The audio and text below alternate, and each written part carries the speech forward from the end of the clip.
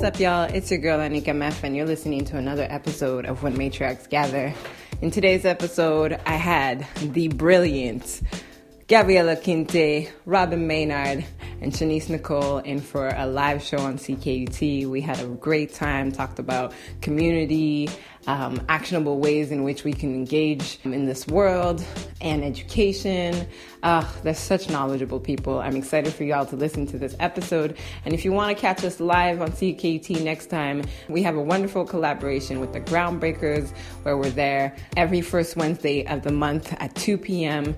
And of course, be sure to check out the Groundbreakers every week. Sundus Abdullah D and The Narcissist killing it every week. You should definitely tune in. Enjoy this episode, y'all. What's up, y'all? You're listening to CKUT 90.3 FM, The Groundbreakers. My name is Anika Mef, and I am your host for the day.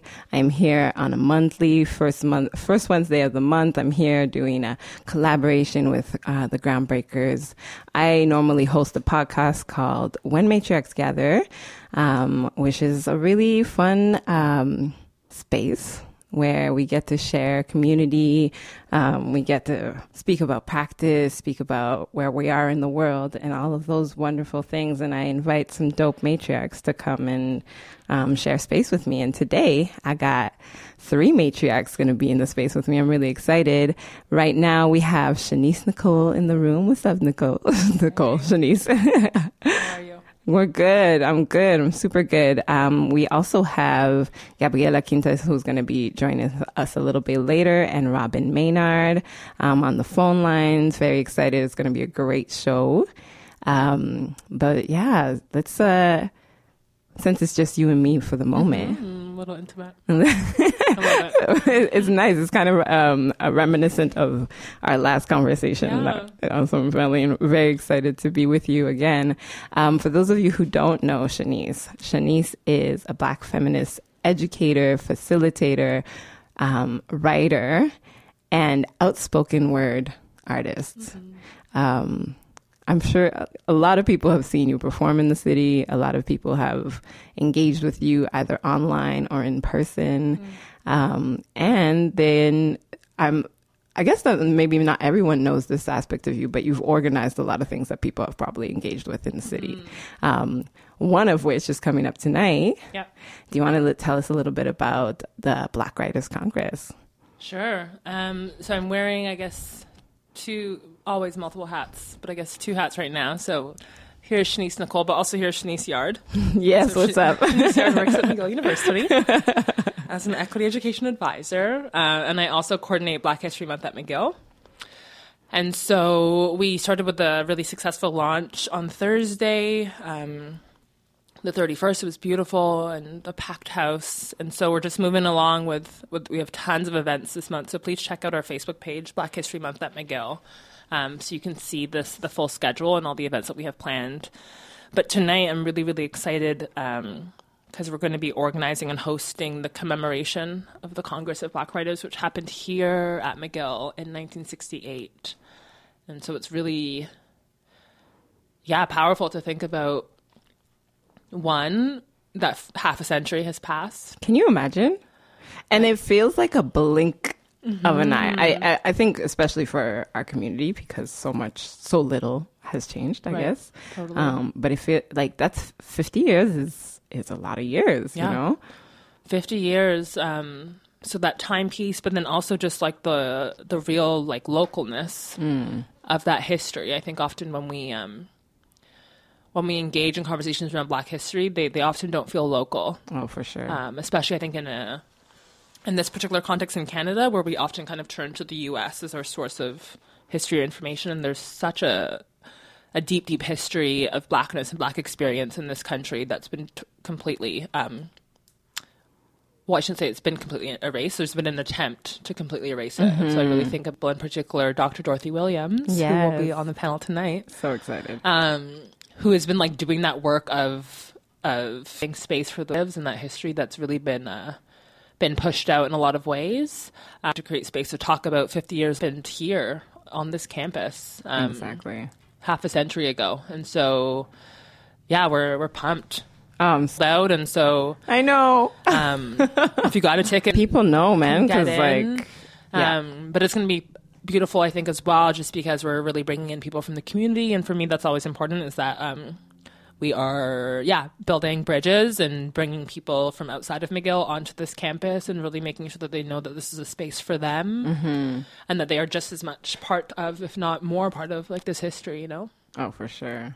Yeah. I'm so excited. So so we have Dr. Dorothy Williams on the panel. Who else is going to be there? Yeah, so we have Dr. Dorothy Williams, Rodney Saint-Éloi, who's a Black publisher in the city. Really thrilled to have Elena Studley, who's going to be there, and also going to be sharing some of the audio recordings from the Congress, which is so dope. And then Senator Ann Cools is the other panelist. Amazing. So we really have a pretty incredible lineup, and Pat Dillon Moore is going to be moderating. That's good, and it's really I love the lining up of different spaces in this, you know what I mean? I feel like, you know, to have a senator, to have a historian, to have an activist and musician and a publisher, like that's not usually what is on a panel, right? Like usually, like, we kind of get funneled into these like categories and don't see how the work happens across the boards, you know? Yeah, and just really thinking about how, especially in the context of like 50 years later, like what are Black folks doing and writing about, and in what ways are they connecting with each other, and more broadly. So I think it's important that the people who are kind of part of this conversation and a lot of conversations are reflective of that wider community. Oh, for sure. Especially when it comes to like Black writing, you know, and like, the histories of storytelling in our community and our people. And so to be able to like honor that in this space, and then again to commemorate this particular local history feels really really powerful and important. So what, you know, for someone who's like listening in and has no sense of what the Congress of Black Writers was in 1968, like, can you give us a little journey down memory lane? Yeah, I may also deflect it back to you to invite you to teach me a little bit as well. I mean, I know aspects. There's certain aspects that I know about the Congress. Right. So it's funny because it actually, one of the things I feel about being raised in Montreal and being raised across many different Black communities is that our storytelling is staggered, and because there's kind of gaps. There's coalition and like a lot of meeting and gathering, but there's also a lot of gaps and kind of holes and displacement, and like we're spread out we're spread thin in a lot of ways. Yeah. So so I feel like it's kind of, I'm creating the mosaic of what I think the Congress of Black Writers is, or what Montreal was in late 1960s, like.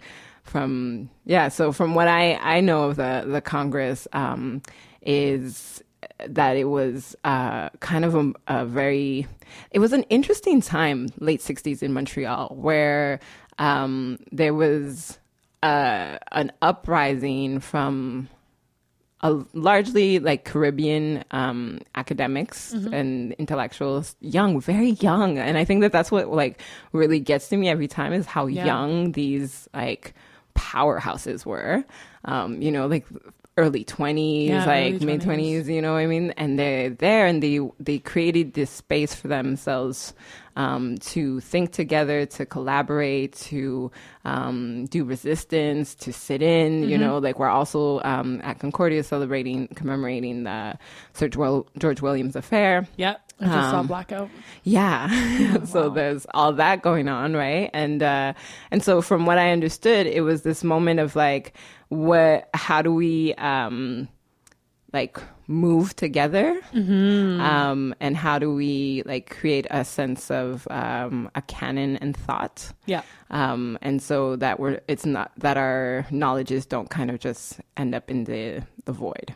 Yeah. No, it was really about like putting Black liberation in the center and then bringing people together. So I believe it was either 3 or 4 days. It was over a weekend.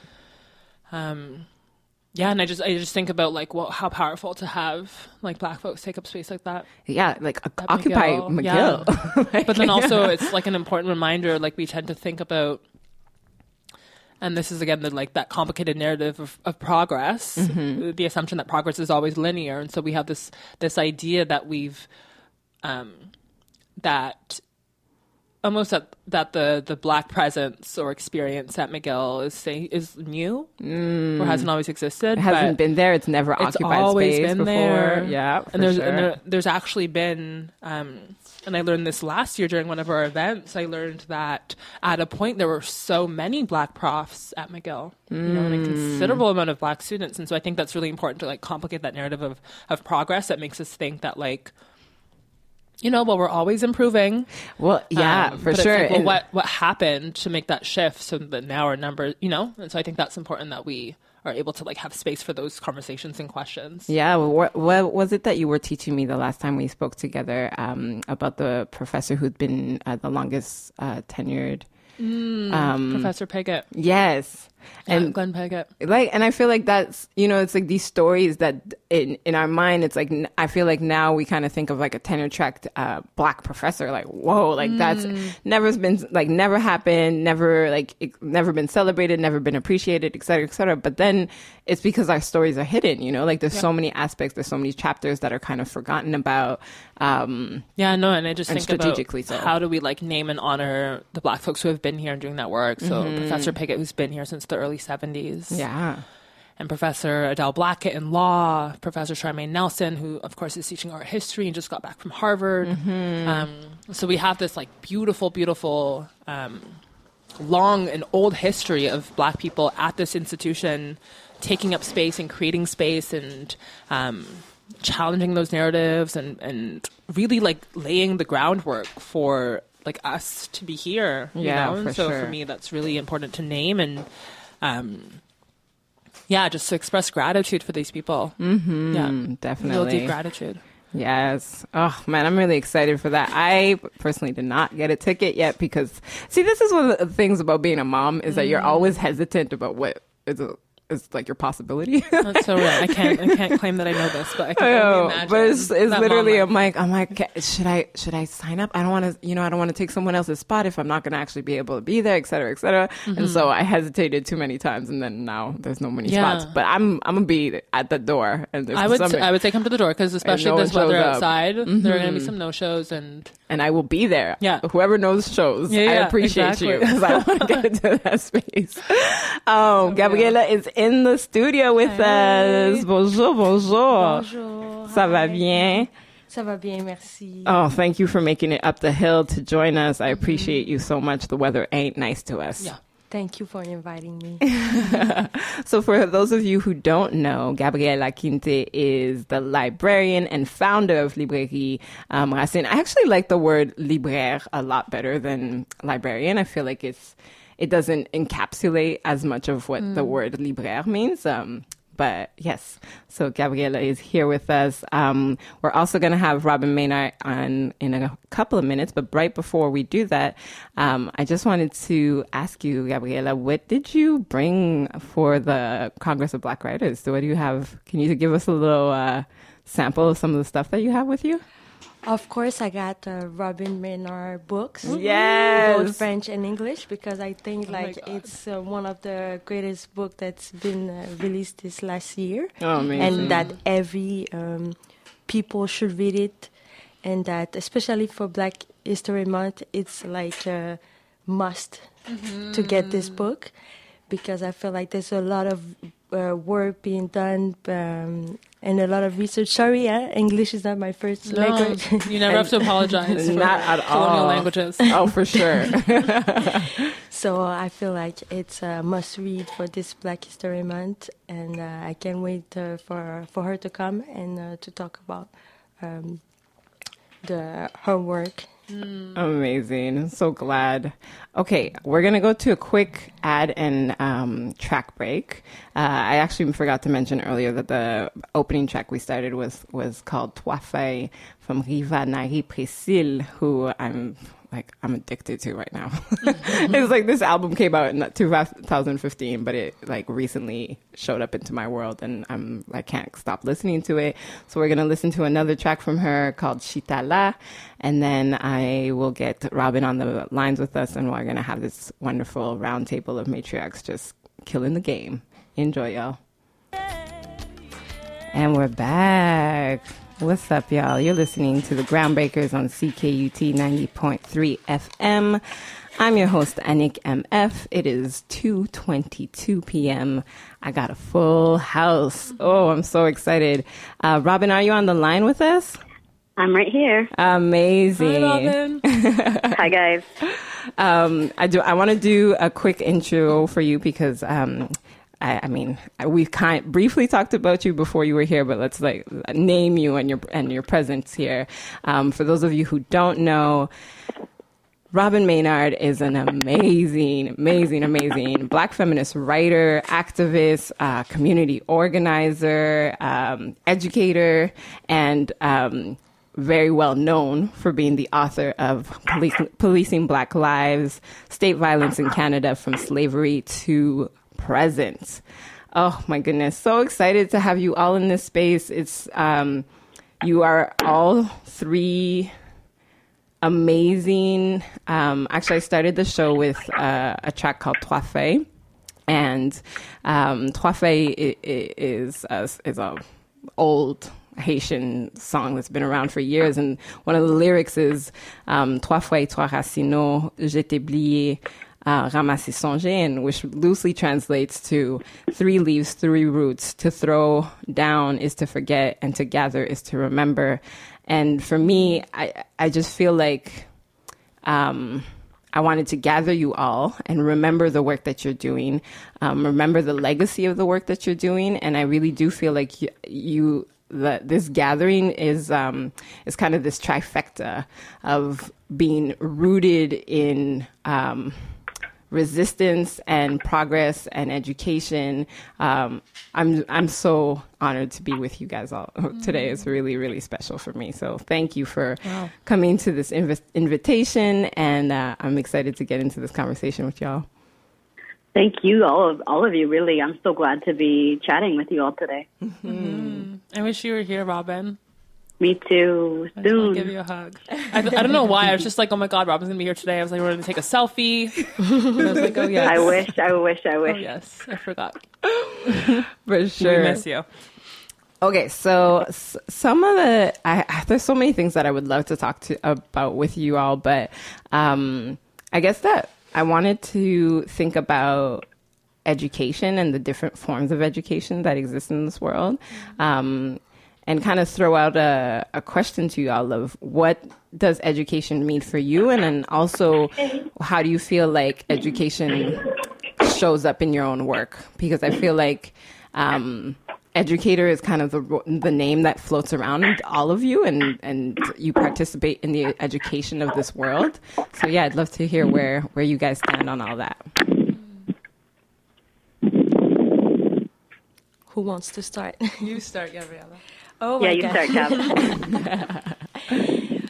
Wow, it's really a great question, and it has me thinking a lot, because when you presented me, you said like that I was a librarian, and that there's a lot of people and institutions that don't consider me as such, because I didn't make like the studies and things like that. So and that's what I see for a lot of people of color. They don't necessarily have the big title and things like that, but their work and their education and the dedication is really big, and what they do for the community is really big, but they don't have like the diplomas and things like that. But not all, some do, but there's a lot of that don't, and their work is not recognized as much as the others. But I think that education for me is also about healing and teaching and learning from each other, and that it's what's gonna help us grow as a community. and I'm gonna let the others, and I'll come back. Sounds good. That's a beautiful way to enter this conversation, though. I really feel like healing is so important in our particular education, and I think that you speak about this, Shanice, a lot. This idea of unlearning, and I feel like healing and unlearning kind of happens, or at least should happen in parallel. Yeah, totally. You want to go, Robin? Sure. First of all, Gab, I really love what you said, and I think this is a great question. Yeah. I mean, when I really think about education and what it means outside of, I think the ways that we think about, as Gab had pointed out, how some kinds of education are seen as more valid than others, particularly, access to university, having a doctor in front of your name. That's not the kind of education I mean. I'm really thinking about education as a tool that we have all collectively used to try to free ourselves, right, as kind of a way to orient ourselves toward freedom. So I think about, the fact that it used to be illegal in many parts of the world for enslaved people to be able to read, right, because of what that kind of knowledge gives us and that kind of the danger that it's always posed to the very racist ordering of things, the way that we've always used and sought that knowledge and passed it on to our kids and to the children of our friends to make sure that we have access to that kind of knowledge that gives us, I think, the strength to really go up against the kinds of forces that we're seeing today. And I think that some of the most powerfully brilliant and educated people I've seen, I think we just really need to reorient what that education could look like, because I think there's so many kinds of political consciousness and of world building and creating that are part of our communities all the time, and of knowledge that we're passing through one another, through stories, told over the dinner table, and so many other ways in which what this education means to us. I think that sometimes that can even be the opposite, particularly when we look at, what I call in my book the miseducation of Black youth in schools. The way that we're often treated in institutes of education can often really be the opposite of learning, right? So I think we have ways of taking back what education means for ourselves. Yeah. For ourselves, I should say. Absolutely. Yeah, y'all are so special. What do I want to add? Yeah, I gave a guest lecture this morning and on allyship, and so one of like my ground rules for like conversations and workshops is no one knows everything, but together we know a lot. And so when I think about education, I think about as you said, Robin, it really being like a tool. And yeah, a tool for like bringing people together and for honoring like so many different forms and levels of knowledge. And I think that's so important, especially for me who's like navigating academia in this really particular way, but not I don't think I would call myself an academic. Although I got, a degree at Concordia, but it's interesting to be in a space where academia is really like constructed in a specific way, and the ideas of like knowledge and who knows and who's allowed to speak is also really constructed in a particular way that really links back to like whiteness and the protection of that. And so I think about education as like an opportunity for all of us to share what we know and what we've been taught. And I think about creating space for people who are pushed out of those spaces. I think about honoring, like the wisdom and knowledge of like my mother, who isn't university educated and probably wouldn't, have all the language and know all the terminology and know all the theory, but to teach people a thing or two, And so I think about how do we like create spaces where people are one, acknowledged and recognized, but then also valued, Yeah. Oh my goodness. I love so much of everything that you guys brought to the table. And I think that this is one of the reasons why I think when I look at the three of you, I feel comforted and safe in the world. I feel that you are all like the spread of your work, whether that be because, the different mediums that you work with, right? Like, what does it mean to be a facilitator in a space, and then to have a library of books, and then to have an author, like, and like this tangible book that we can read. Just even on a medium level, I feel like you guys have this large spectrum of spread. And then also in terms of like the spaces in the world, whether that be online space or like in our minds, in our intimacy, like when we read, it's a one-on-one experience. Going to a bookstore is like a more of a communal experience, right? You can speak to a librarian. There's so many things that you guys do, and I think of the work that you guys do as being these really strong parallels to each other, and that it really reinforces our community, our larger community. And I was wondering if this is just something I'm seeing, kind of being away from it, or if parallel work and or even joint work is something that's central to the way that you guys move in the world. I mean, I have so much love and respect for the work of these two women that I feel that, even when we're not working collectively, even when we're not in the same city, there's so much of it that's going on the same, towards the same, I guess, framework, which is really liberation, right? Like the beautiful space that Gabriella has managed to create and holds space for so many people and has become, such an important anchor, I think. And a way of thinking about a home that we can find there, right? Of creating a home for all of us.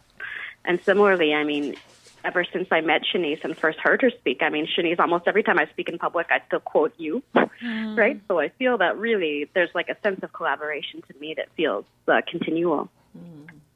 Yeah. No, thank you.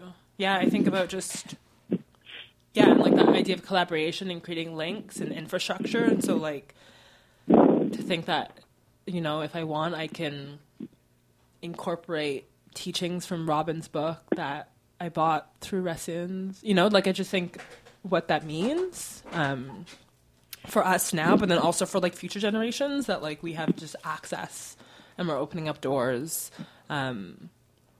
that, like in a way have always been like at reach or possible or even there. When I again think about like that history of things that have existed that no longer do, and so to be careful that we're not kind of erasing that history. But yeah, I mean, this to me, this is the work, to know that like there's this Black-owned bookstore that's so local, that's so close, and then you have people like Robin who are creating and documenting like our history, and it's by us and for us, and I think that is like absolutely transformative. Yeah.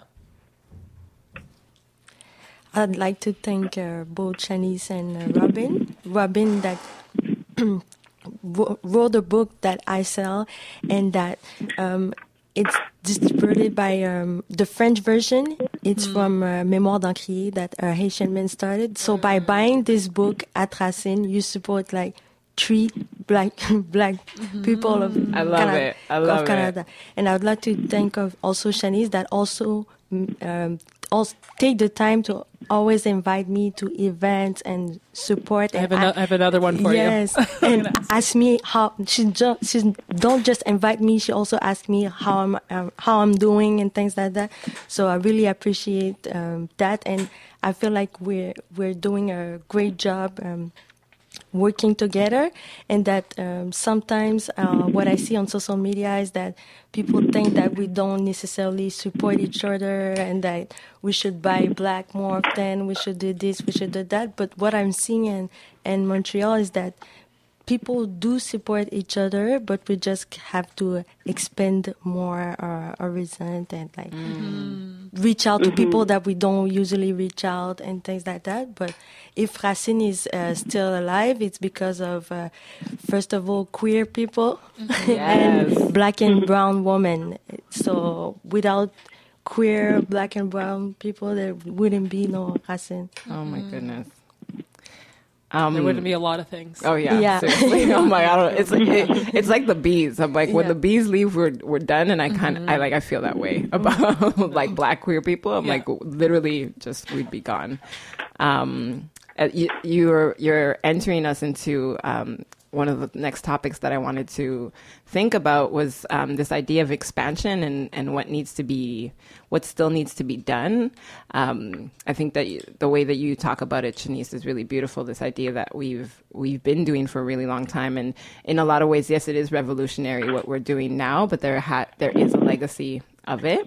But I guess my question is, or I try to reflect on, where is it that we need more voices? Where is it that we need more makers? And is there like an aspect of the resistance work that is being neglected, like what spaces or people or topics that we're not touching on because sometimes that's what happens in movements, right? There's certain things that get onto this wave, but what happens with like the rest of the ocean, you know? So is there anything that you guys have in your hearts that feel should get more light at this moment?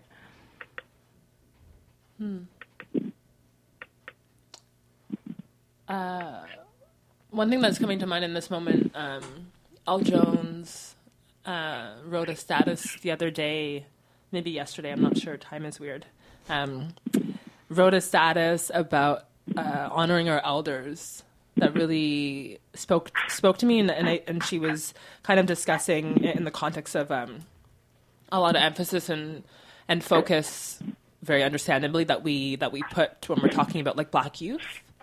And so she was really inviting us to think about our Black elders and how we are, not just including them, which is like the bare minimum, but how are we like centering them and thinking about their contributions, both like past and present and future as well, you know? And I think about like how much we have to learn as young people and younger people. And I don't always feel like there's a lot of space for listening and for reflection. And I think that's also connected to like the feeling of you know, always having to be fighting and going and that there isn't always like space for the rest. And I think about like, what would it look like to come back to that, to be able to like slow down and to reconnect with each other and to bring in our elders, and to just, give them the space that they deserve, have earned, are entitled to. Because I think we have so much to learn from them, and I don't always feel like we do a great job of one, letting them know that, and then like putting our energy into making sure that they're there and in the middle. Yeah. It's really, I'm in the middle of an intergenerational, I'm pulled in so many generations. I have a very young son, and my mom is an elder, and one of the things that I've realized is that, you know, I think about is that we glorify the growing of my baby boy, you know, like it's like everyone's like so excited about all the new things he does and the changing that he goes through and all of that. It's like every moment is this like spark, right? But we have so many unresolved issues with aging and seeing that process happen. I remember seeing, you know, the shift, because my mom's quite a bit older than me. She had me when she was 46. And so, you know, I was born into this space in her life where she was so active and very, very busy and doing and a lot of that groundwork and et cetera. And then I've seen her age and her participation in community change, her mind change, her relationships change, and et cetera. And I remember when it started happening, how much resistance I had to that, how much difficulty I had in understanding this new role and this growing. And I feel like part of the reasons why we alienate our elders is because we're so afraid of aging and so afraid of like what that looks like what knowledges are, and we don't know how to translate that knowledge in a lot of ways, like because we don't live in communities in the same way that we used to, and how like stories are told and et cetera. And it's been really beautiful and helpful for me to have my son, because he's taught me so much about understanding my mom. Like, it's like a whole new world of love and care, and really understanding that he is way more capable of translating her knowledge than I am. Yeah, and so I definitely think about it. It's like, when I think about it, including elders, I also think about how youth and elders have a way better and more connected relationship than we do with either. Oh, thank you for that. Yeah. Yeah, I really agree with what you said, Shanice, and I'm thinking about, the importance of all the commemorations that are happening this year of the 50 years since the George Williams affair. And I often think about, what would it look like to have conversations with the people that were part of that, with the Haitian taxi drivers that were part of the strikes, with, the huge levels of Black mobilizing that was happening in the 1980s after Anthony Griffin was killed. There are so many parts of our collective history, and generations of people that are still alive and in many cases still living in Montreal. And I think so much about obviously, there are some really important generational pass downs. So what would it mean to really prioritize that? Yeah. Really prioritize that kind of knowledge building. Something else that I think that we so often, I'm seeing this again. I was just talking with Majiza Phillip, right, who's, the black woman, chef, just an incredible person who had her arm broken by the police in 2014, who's still trying to raise, just $10,000, right, in this attempt to counter police violence. I think that we spend so much energy often thinking about the experiences. I talk about this in my written work often, of young Black men as sort of the face of what racism looks like. And that means that, stories like Majiza Phillip don't make national news and don't sort of get that kind of attention, which means that, there's GoFundMes that go on for months and we don't see the kind of outpouring of support that really very much, this incredible young Black woman deserves, right? So I think that that's a way in which both our communities and broader society really need to refocus and pivot and hold on to, Black women, including trans women, and also, gender nonconforming people as well. These people that don't fit into that sort of historical framework of the ways that we've been taught to think about, who's a Black activist or who's, being harmed by different kinds of state oppression.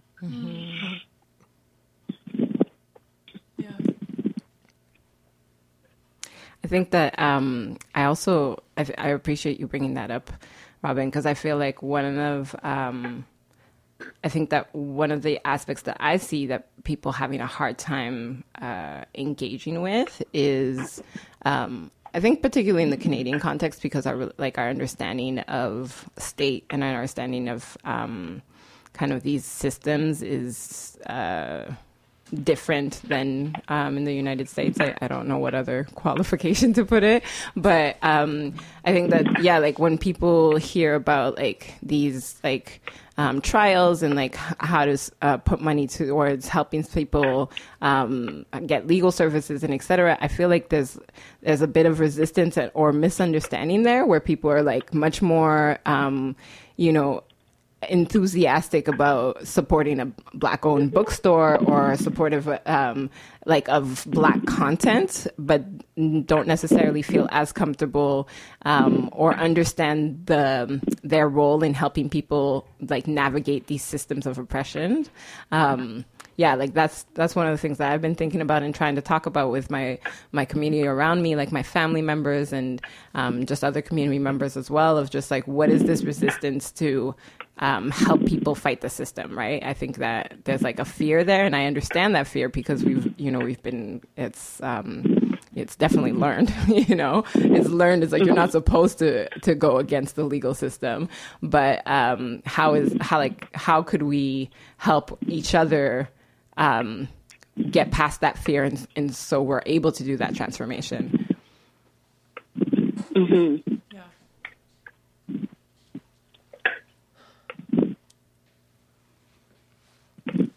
Who wants to go? You go. Oh, there's so much. I don't know what to say. I'm so inspired by what you're saying that I'm taking mental notes. Yeah. I'm wow. And I feel particularly touched by what you said about the elders, because I feel like there's not a lot of events that I could take both my mom and my child with me. And like Anik said, it's we have so much to learn from our kids and from our elders. So Absolutely. that's the first thing I would like to say. And also, could you repeat the last part of the question you just asked? I'm going to try to answer. I guess it's like how when we're trying to fight these larger systems or these like, whether that be, the law or the, or education, like in the sense of like formal education from the like white supremacist system.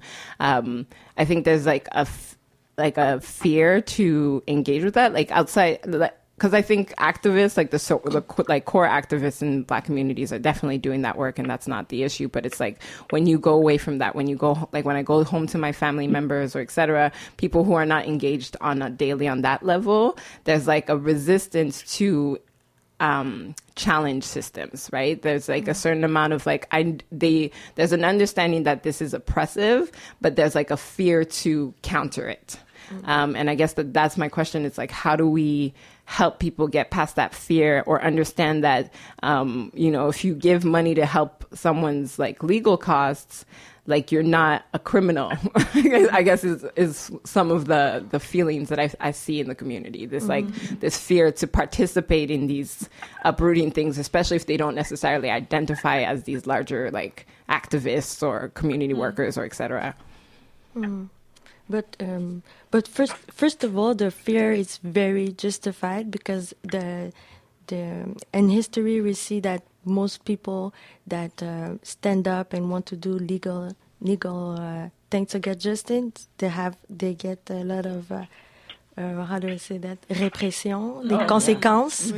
So they get a lot of consequence. So there's this fear of from like the generation of my parents and things like that. They're always like, just do you, be calm, etc. Just try to live your life, because they suffered a lot there, and like every time they try to speak up, it was hard for them. So they internalize a lot of fear.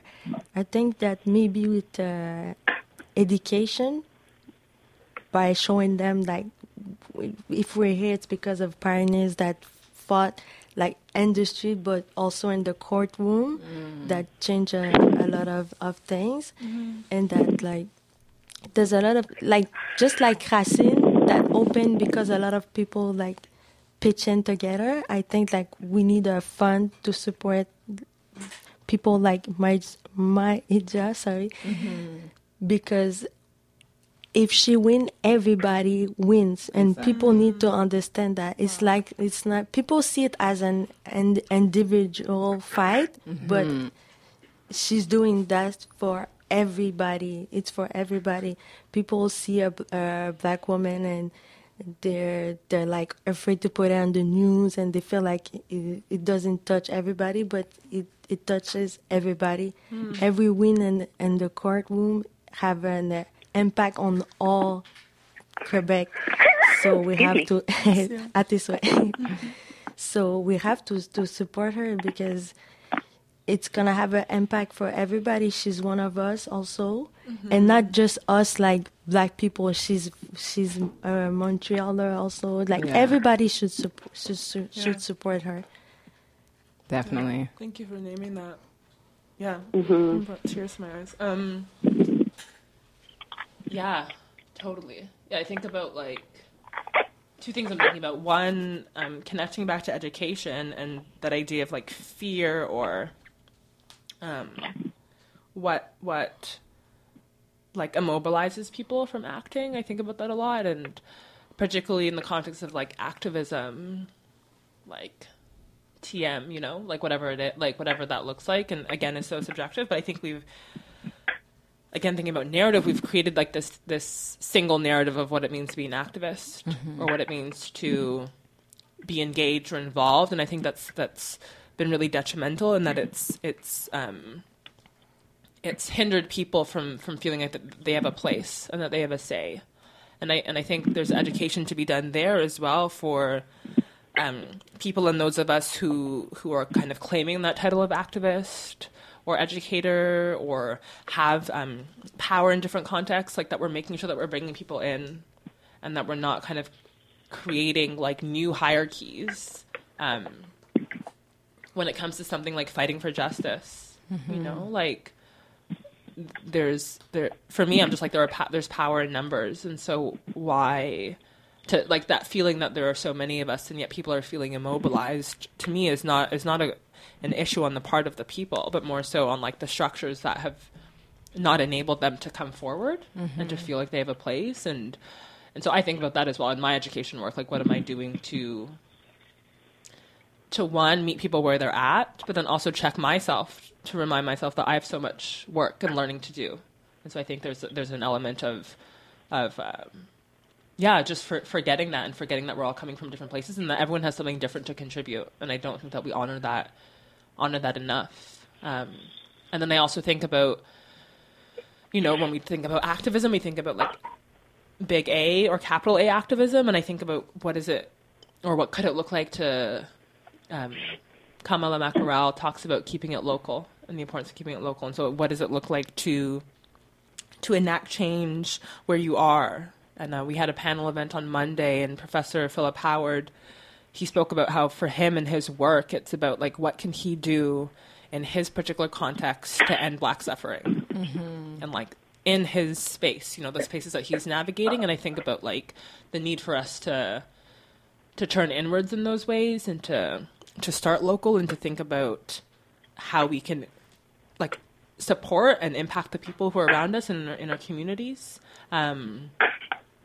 And starting small, you know, I think there's a lot of fear about like, how do I save the world today? And starting where you are and with yourself, I think is really necessary. For sure. Yeah. Where time is flying by. Always. Always. It is 2:53 p.m. and you're listening to CKUT 90.3 FM for those who are just tuning in. But I guess one of the things that we're going to have to wrap up soon, but one of the things that I think about is how we can be like help in mediation as well, and or facilitating more is actually what I was thinking about. Yeah, you do an amazing job of this, Shanice, in the sense of like how you call people to fundraise. So I was thinking about what it means. What's the difference between somebody sending $20 to you directly that you then send to a person or an organization or et cetera, versus them doing it on a GoFundMe page. And I think that even that simple act of having to fill in your name, I know that there's like an anonymous option, but you still need to like fill in a certain amount of your information, makes people feel nervous. You know, like there's like a certain amount of having to reveal yourself to the world that not everyone in our community is ready to do, right? Or has to do. Like I don't even feel like it should be necessary. And so when I see you do your fundraising, I really appreciate that, because I'm like, it's so different. And it's like, and we could see each other on the street. I could just slide you a 20. And that would be that, absolutely, right? And that's a way to participate. There's so many levels in which we can engage. And I'm not taking a cut. And she's not taking a cut. These platforms. Exactly. So that's like so important. And I feel like each of you have created these like spaces in the like larger sense of it, of like ways in which we can engage that are not so that don't necessarily require people to kind of call themselves an activist or have to reveal themselves to the public or et cetera. You know what I mean? It's like, I could just go to, like, I don't need to sign up on Amazon that tracks all of my spending or et cetera, and like say that I'm buying these like revolutionary books, because what does that mean? Like, our data is in the world, right? It has a whole impact. And I really love the way that you guys each facilitate that in the world. So I guess that's what I wanted to finish on. We have about 4 more minutes, so if you guys have anything that you wanted to kind of shout out, this would be the time. Cool. Do you want to go first, Gabriella? I'd just like to say support Marija Phillips. Yes. Did I say right? Did I say Yeah, it Majisa, right? yeah. Yeah. Support. If you have money, of course, donate. I think there's a show coming soon. Yeah. So check that Yeah, out on. stay tuned. Yeah, I think it's check that out on 21st. Facebook. Or if you don't have money, just share the event Yes. or write a few words of support. I think there's a lot of way to support if it's not just money. So, Yeah, and if you Google Majisa Philip GoFundMe, just to say, in case you do have money, you'll find the link right there. I was just checking. Yeah. So For do sure. feel free, anybody, to support with Definitely. that. Yeah, totally. Amazing. Yeah, I'll share two things. So one, I'm still fundraising. I'm raising money for a single black mom and her baby. Well, he's 6. That's still a baby. Still baby. Yeah, and so for me, that's like such a clear example of keeping it local, and people have just been so generous. I think we're a little bit over $1,300 now. Oh my gosh, amazing. Which is really like 48 hours That's of fundraising. amazing. So it's really awesome to know that I can just bring this mama some money. And then Community and Family Day is happening on Sunday. So this is an event you can bring your mom and your baby too. Yes. I will And be there. Gabriella will be there with racines at the table. So I'm really encouraging everyone to come out and to bring their moms and their grandmas and their aunties and their babies. Yes. to Don't let's leave sit them down. behind. Yeah. Don't leave our people behind. It's 10 to yo. 5, so it's the whole day. Season Dreams is catering. Oh. It's going to be a lot of fun. Oh, forget about So it. I really want to just have the room full of black people. Amazing. Robin, any last Amazing. words? Sorry, what was that? Any last words? Well, I'll be in Montreal February 21st to 24th for a few events, and I hope to see some of y'all out there. That is so I'm exciting. very much looking forward to it. So I All leave right. on the for- 22nd, so I will see you on the 21st. I don't care. Yeah, that's going to happen. Amazing. Thank you, Amazing. guys. Thank you so much. It is 2:58. You're listening to Groundbreakers on CKUT 90.3 FM. I'm going to leave you guys on one more track called Ligba from Riva Nari Priscille. Enjoy, y'all. all right, thanks so much, love.